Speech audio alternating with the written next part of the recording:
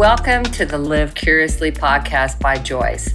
This third season, we will be focusing on designers who care. It is so much about learning, not just about my own culture, but about other people's cultures and how you can feel connected to someone through conversation. 我觉得这个应该是我的学校 Antwerp 对我就是影响蛮大的。小时候可能就一直画画，然后一直会画那个油画和水粉，对颜色本身就是挺敏感的。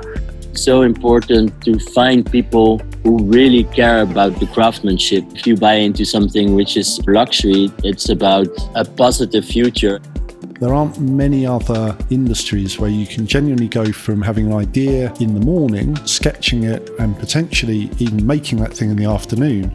现在没什么人会说他不喜欢 fashion， 就是大家都想要穿得比较好看，或者是因为穿衣服变成一个 like quite identity. Even though it's a really hard time for a lot of people right now, I think there is hope for a good future, a better future in fashion. People are always going to need clothes. There's lots of other superfluous things we can do without, but clothing is absolutely critical, I think, to the human experience.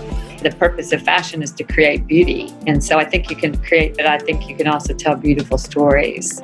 But in the face of all this adversity and the doom and the gloom, how do you stay interested? What is it that inspires you and how you live curiously?